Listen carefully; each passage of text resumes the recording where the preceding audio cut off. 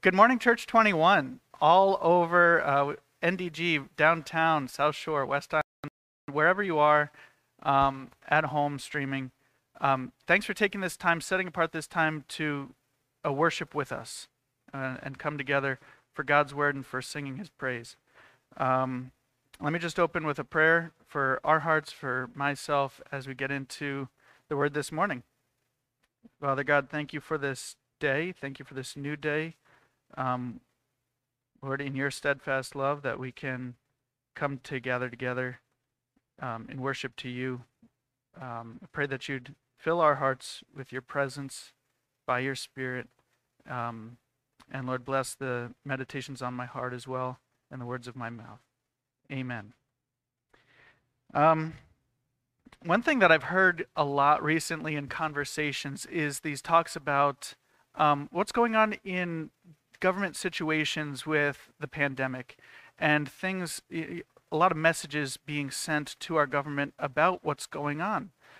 It comes up in regular daily conversations, and even this week I've heard about some of the protests, and maybe you've heard about the truckers. And that's a point that I'm going to bring up in a little bit about these truckers that are gathering together in Canada. But I find it interesting because we all long for a change. We all long for something to function better. Have you ever wished that our government were a bit better? Have you ever wanted a change in our government? I think a lot of people are feeling that right now. What would that look like? What would you change if you could change anything about not just the leadership in our government, but leadership in general, at your home, your workplace, in your own life? What kind of changes would you make? Or what kind of ways would you say you would be a different leader? If we had the chance to run a province or a country, how would we be any different? How long would it take before we really realize, oh, this is a lot harder than I thought?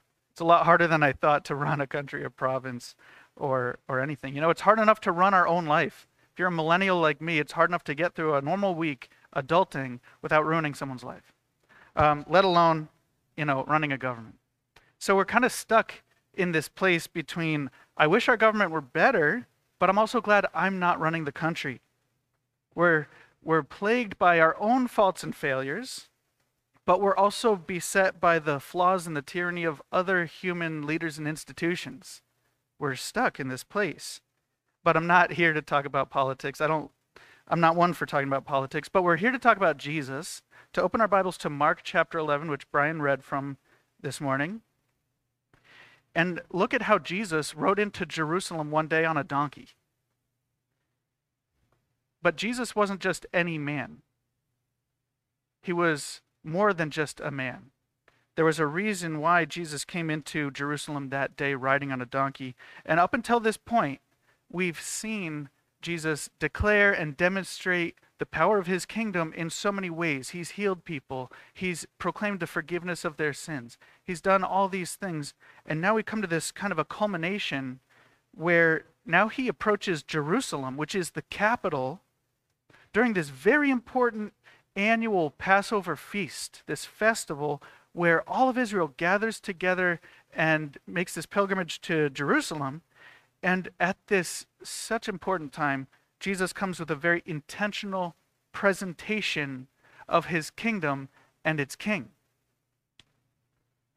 So think about the protests again that we've seen going on in our time. Think about these truckers. If you haven't heard about the truckers, all these freight truckers are getting together across Canada. They're driving these significant routes. And here in Montreal, there's a bunch of truckers going to meet up this Friday in Vaudreuil, and they're all going to convoy slowly together to Ottawa to send a message to the government about their freedoms and about the changes that they would want to see.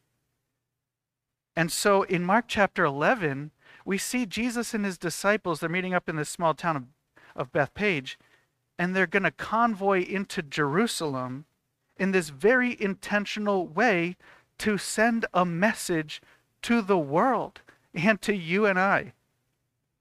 But how does riding a donkey change history? What does this word Hosanna that people are shouting out as they're laying down their coats, what does this mean for you and I?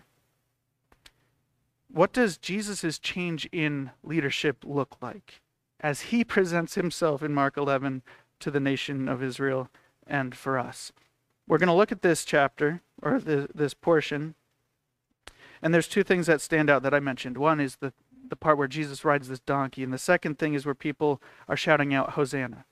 There's three things I want us to notice first about this Jesus' arrival. If you open your Bible to Mark, you're probably going to see the heading called the triumphal entry, or Jesus' triumphal entry in Jerusalem, something like that. So there's three things we notice about his triumphal entry. If you're a note taker, the first point we'll see is that Jesus arrives in Jerusalem humbly. So Jesus arrives humbly, riding on a donkey. The donkey was this symbol of humility, or this symbol of peace. I think of Eeyore, this extremely depressed kind of donkey, but this humbled kind of animal. It wasn't like a horse. Horses have always been kind of this symbol of nobility or power. Psalm 20 verse 7 says that some trust in chariots and some in horses, but we trust in the name of the Lord our God. So it's this symbol of power. If you were to look at transportation options of the day, I think you might see a horse would be your option for nobility. Maybe a camel would be your option for utility, but a donkey would be chosen for its humility. So Jesus chooses this donkey, especially a borrowed and untrained colt of a donkey. It's a very clumsy and poor and humble image. Why do we see this? Its root comes back to a prophecy in the Old Testament of the Bible called Zechariah. If you look at Zechariah chapter 9, it says this: "Rejoice greatly, O daughter of Zion. Shout aloud, O daughter of Jerusalem. Behold, your king is coming to you. Righteous and having salvation is he, humble and mounted on a donkey." And then adds this emphasis on a colt, the foal of a donkey. So it's significant that Jesus is presenting himself as king, is what it says here in Zechariah, but that he would be humble. It's significant that Jesus was humble. And even the donkey emphasizes that point. It's just this illustration of this clumsy, borrowed animal where Jesus rides into Jerusalem, rides into the capital. So this leads to the second point. He arrives humbly, but he also arrives to Jerusalem prophetically. Jesus arrives in Jerusalem prophetically. So the donkey was not just a humble, known for its humble status, but also we see a prophetic nature of this image. Jesus actually, in the immediate context here, prophesies exactly where and how and when they were going to go and find and obtain this donkey and bring it to him. Jesus knows exactly what's going on. He speaks this prophetic word. Yeah, just go into the town. You're going to find a donkey, untie it, and bring it to me. Oh, people are going to ask you why you're taking this donkey. Just tell them the Lord needs it. And it happened exactly as he said. But in the big picture here, there's a huge prophecy being fulfilled when Jesus rides in on this donkey from what we just read in Zechariah chapter 9. What this means for us, though, is that this was not just a sporadic or uncalculated event, just some random kind of thing that Jesus decided to do in the moment. This wasn't a test. This wasn't just posturing from a man on a mission who was coming into the city. This shows us that it was divine orchestration, that there was something supernatural taking place in the events as they unfolded, that it was not from man, it was not some quick idea, but it was from God, and it was from long ago. Matthew 21 recounts this story of the triumphal entry, but he adds this detail, that when Jesus entered Jerusalem, the whole city was stirred up, and people were saying, "Who is this?" And the crowds responded, "Well, this is the prophet Jesus from Nazareth of Galilee." So we see this prophetic nature in what's going on, but he was so much more than a prophet, because what the prophet Zechariah was predicting was that this was actually going to be the entry of the king coming in on a donkey.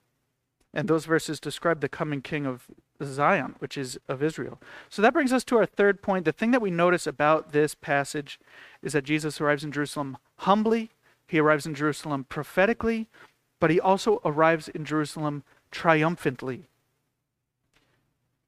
we see this because people are praising him as he enters the city. They're laying down their coats on the ground and these palm branches on the ground in front of him, and they're shouting out this praise, Hosanna in the highest. Hosanna, blessed is he who comes in the name of the Lord. So this thing about laying down the coats and laying down the palm branches was a symbol of honor and respect given to kings. So we see that at least people honored and respected Jesus. And at most, people were worshiping him as divine king, fulfilling this prophecy. But then we come to this word Hosanna. The crowd was going kind of in this parade before and behind Jesus, and they were shouting out, Hosanna. Blessed be he, the one who comes in the name of the Lord. And so this again is an allusion to another fulfillment taking place. This was actually a familiar refrain to the people of Israel who were gathered together that day in Jerusalem for the Passover festival. This would be like, any song that is going to be sung on a special occasion. So they're there for the Passover, and they're singing Psalm 118. This would be familiar to them for any kind of get-together that they have where they're coming to Jerusalem, where they're making this pilgrimage, where they're coming out of exile and going back to their hometown. Things like this, you would sing Psalm 118.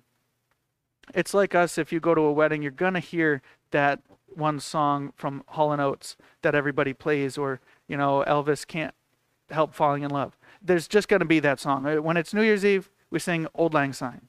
Well, when you get together for the Passover festival, you sing Psalm 118. So people were singing Hosanna, Hosanna. They were singing, that's from Psalm 118, what we just read in the Zoom scripture reading, when it says, save us, Lord. To read that again from the Psalm, it says, save us, we pray, O Lord, we pray, give us success. That's where we get that word Hosanna, is from verse 25 there. And then it says, blessed is he who comes in the name of the Lord. We bless you from the house of the Lord.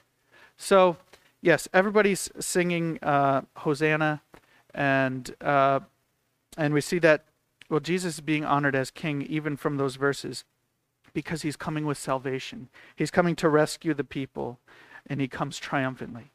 But how is Jesus going to be seen or received at his triumphal entry? Triumph to someone always means defeat to someone else. And so the Pharisees, these are the religious leaders at the time, they don't share the same response that the crowd has. I picture this kind of like the Grinch when he hears the Who's singing down in Whoville, and he's like, what is going wrong? They're hearing Hosanna being sung to this Jesus. They wonder what is going on. So Luke adds this detail to the story when he says, the Pharisees in the crowd said to him, Teacher, rebuke your disciples. And Jesus answered them, I tell you, if these were silent, the very stones would cry out. So how was Jesus received? To the Pharisees, they were mad. To the people, they were singing. But I want to take one more point on why the people were singing. Because this song was so familiar to them for such occasions as this, we find that, yes, some were singing to Jesus. They were praising their Hosanna, their cry of salvation, save us, please, save us now, to him who is coming in, riding on this donkey, the one who would bring salvation to Israel. But for others, we must admit that others were just singing along. It's easy to be caught up in the collective excitement of something that's going on, especially if you're familiar with these words and you're just singing these universal truths like, yes, we want God to save Israel. Maybe now he's going to bring the freedom that we've always wanted as we're living under this Roman oppression. Yes, save us, please. But it's easy to just sing along. Hosanna, Hosanna, which means save us, save us. But we see that there's this surface level that would later change because the shouts that day, save us, would change later that week to crucify him, crucify him. People were singing along with the excitement of the crowd, but later they'd be shouting unanimously to crucify Jesus. and free Barabbas. Because when we come to Mark chapter 11 and we see Jesus' triumphal entry, we still have 5 more chapters left in this book of Mark. But this is the last week of Jesus' life. Spoiler alert, this is the time where we enter the last week of Jesus' life. The triumphal entry is the last time he would ever go to Jerusalem in his earthly ministry. So this is a pretty significant event where we see Jesus come in humbly, prophetically, and triumphantly. And I want to unpack that a little bit more for us. What does that mean for us today? How does riding a donkey change our history? What does that mean for us? What is this word Hosanna that they were singing from Psalm 118?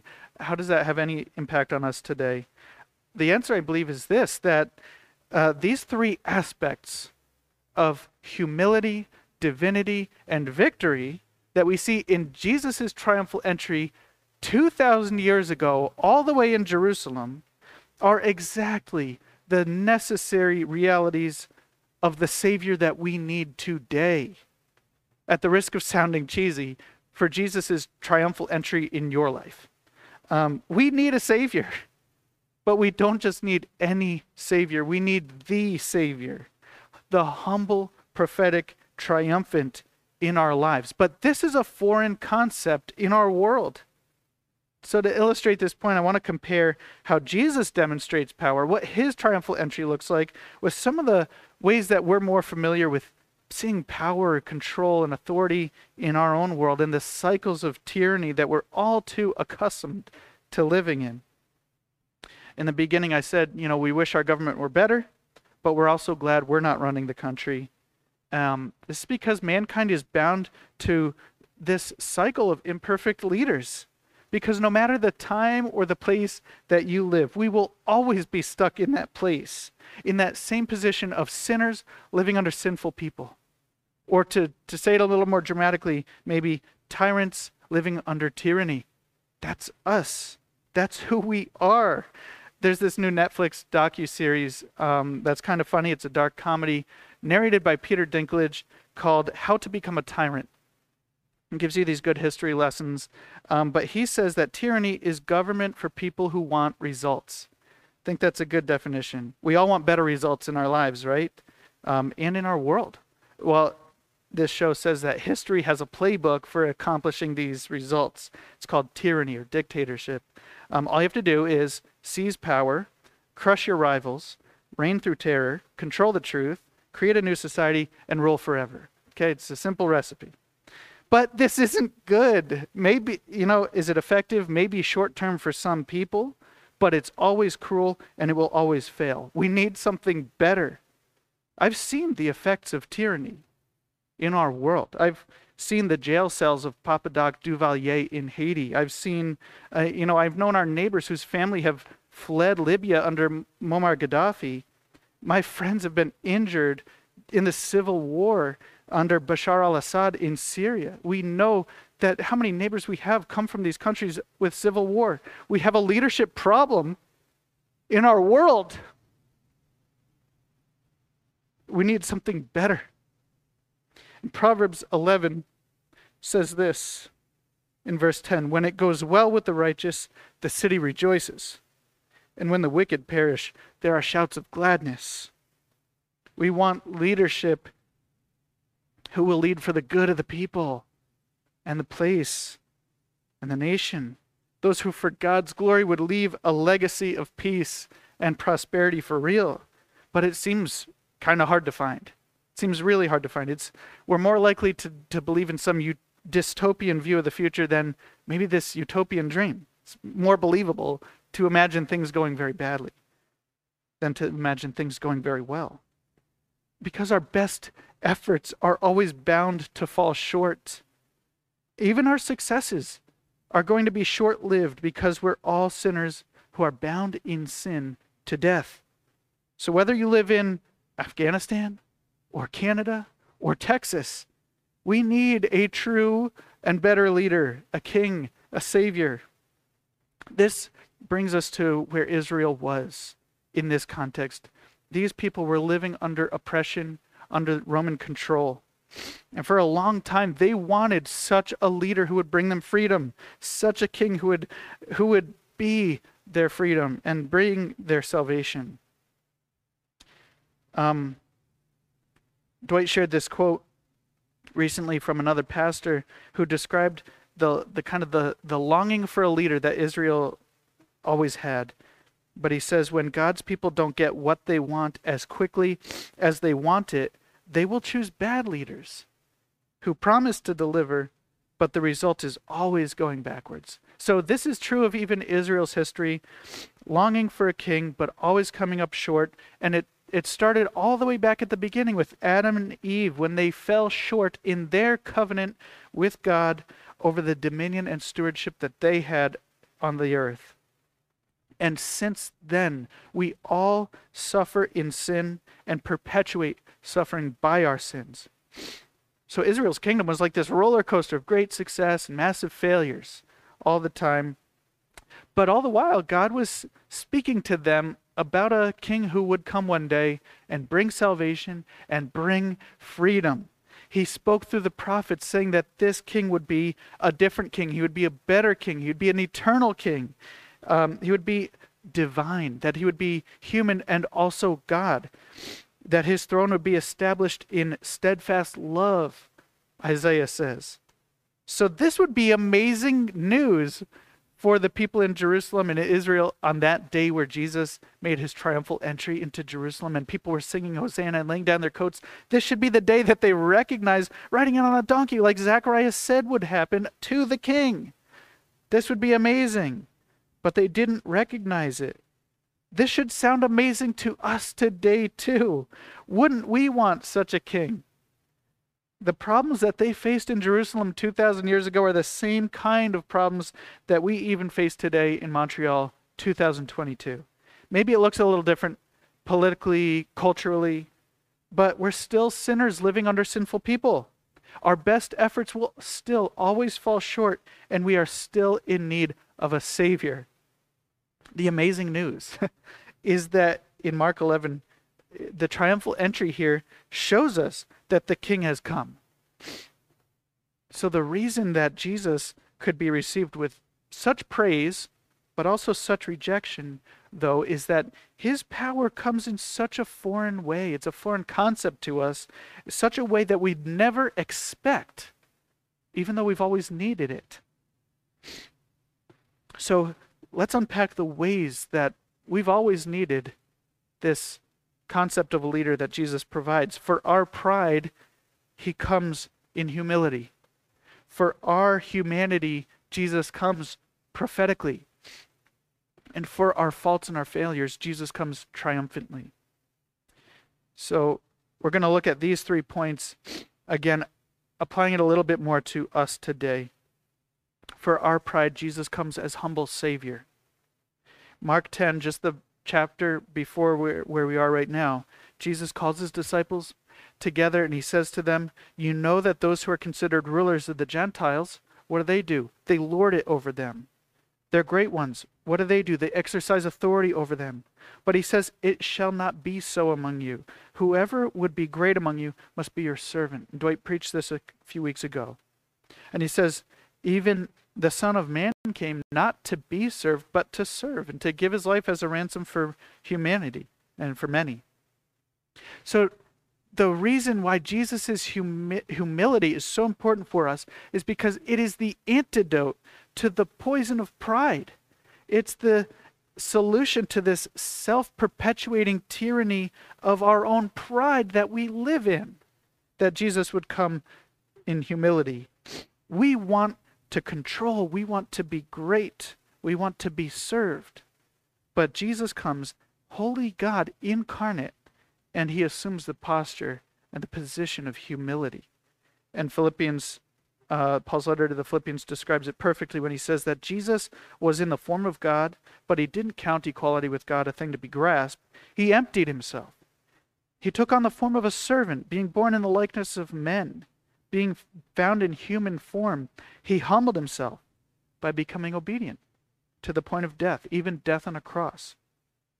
And it's because of that, the power of that humility, that then we see in verse 9 of that chapter, therefore God has highly exalted him, bestowed on him the name that's above every name. that at the name of Jesus, every knee should bow in heaven and on earth and under the earth, and every tongue confess that Jesus Christ is Lord, to the glory of God the Father. That's the triumphant power of humility. What does every tyrant or most political leader want? A name above every name. People to bow down, people to just listen. Some will do this by force, but they could never succeed. And deep down, though, this is true of all of us. How do I know this? Because I'm a father of 3 kids, and my 2-year-old wants to be a tyrant. It's just comes naturally. We didn't teach him this stuff, but he wants to control everything. He thinks everybody should serve him. And yes, we grow up and we mature a little bit out of some of these things. We don't become tyrants because probably we have smaller circles of influence than most people, but that same pride still exists in our hearts. So we need a Savior who is exalted to power through humility, destroying the oppression of the tyrants, but at the same time extinguishing our own selfish pride. And then he exalts the humble who find refuge in him. That's the humility of Jesus for us today. For our humanity, Jesus comes as prophetic Lord. We could never come up with a human candidate who could solve the deepest problems that we face in suffering and sin and death. We never could. But Scripture tells us that we have a candidate who represents us, who fights for us, who comes for us far better than any human, but is actually divine, prophetic Lord. So Peter writes this concerning our salvation, that the prophets who prophesied long ago, okay, just like Zechariah, what we read today, those prophets, when they prophesied about the grace that was going to be yours in the future, they were searching and inquiring carefully, inquiring what person or time the Spirit of Christ in them was indicating when he predicted the sufferings of Christ and the subsequent glories. And it was revealed to them when they were doing this that they weren't serving themselves, but they were serving you, future believers, in the things that have now been announced to you through those who preach the good news to you by the Holy Spirit sent from heaven. And he says, angels are longing to look into this kind of thing. But what Peter draws out for us, as we are looking at Jesus coming in on this donkey, fulfilling the prophecy from Zechariah, Peter's saying that the significance that we need to recognize about Jesus' prophetic presence. God spoke through prophets like Zechariah hundreds of years before Christ's birth. Yet when Zechariah himself was searching and inquiring God's prophetic word, it was actually the Spirit of Christ in him that he was listening to hundreds of years before the bodily incarnation of Christ. So to make it real simple, Jesus was telling Zechariah what was going to happen to Jesus. What and when and how. So yes, Jesus knew he was walking to Jerusalem to suffer and die and to rise again. Jesus knew that they were going to go up ahead and find that colt tied up in that small town for him to ride in on. And Jesus revealed to Zechariah that he wasn't just finding this out for himself, but he was serving you. He was serving you and me in that prophetic ministry of the gospel. We need a Savior like that, don't we? A Savior who rises up above our humanity, who goes beyond and above, who supersedes our own faults and failures and limitations, whose divinity is proved through history and prophecy. And in Jesus we find not just a man, not just a messenger, but the Lord. So the third point here is, for our faults and our failures, Jesus comes as triumphant King. Okay, he comes for our pride, he comes with humility. For our humanity, he comes as prophetic Lord. And for our faults and our failures, we see Jesus coming as triumphant King, the one who actually can get things done, the one who actually does bring the results, the one who actually has the power to save.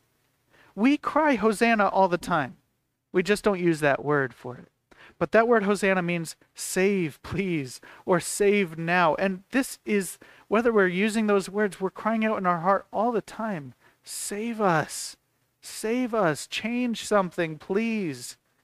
We cry out Hosanna because we want salvation to come. For them, they wanted freedom from Roman oppression. We cry out for freedom from, you name it, fill in the blank. What is it that we cry out for freedom from? And we look to so many things or people or institutions who might be that Savior this week or this year.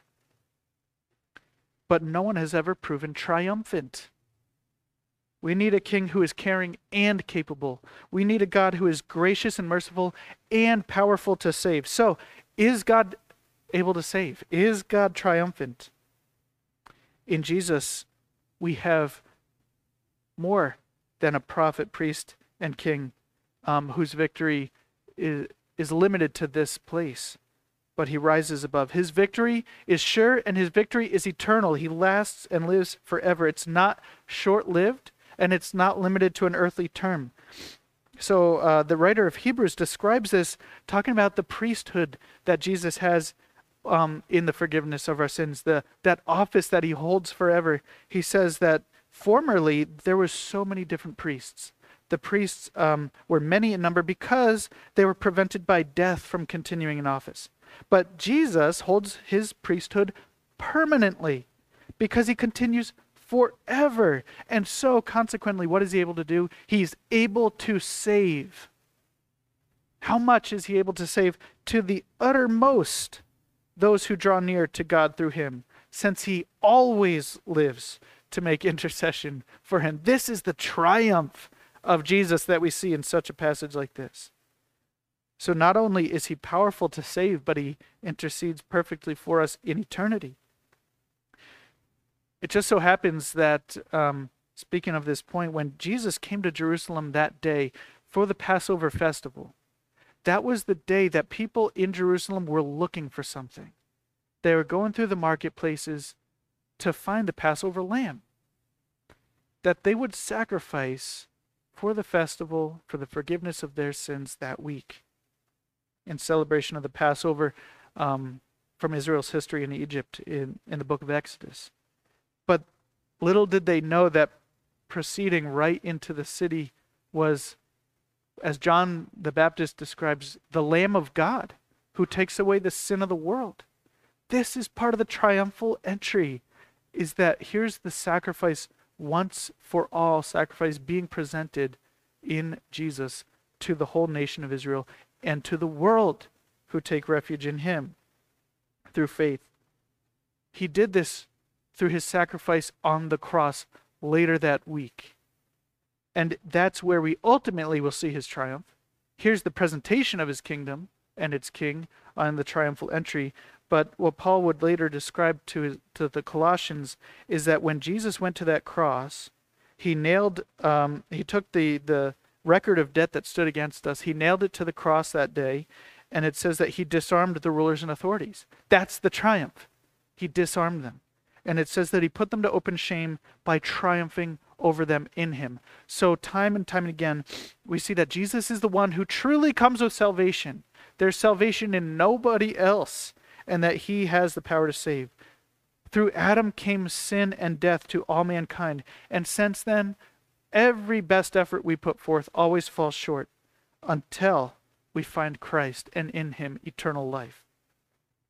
Without this Jesus, specifically the Jesus that we see humbly, prophetically, triumphantly, we will keep trying to fix God-sized problems with human-sized solutions. We need the humility, divinity, and victory of Jesus for true peace and eternal life, then and now and forever. So let's wrap this up by applying this a little bit about how do we live this out now? What does this humility, prophecy, and victory mean for me? We might ask what the triumphal entry asks us really is, will we see Jesus for who he is? Will we praise Jesus for who he is? And will we follow Jesus for who he is? Will we see Jesus for who he is? We cannot see Jesus for any less than he reveals himself to be in Scripture. What I mean is, Jesus didn't come and present himself as this kind teacher or just a prophet, but no, he came as Lord and Savior.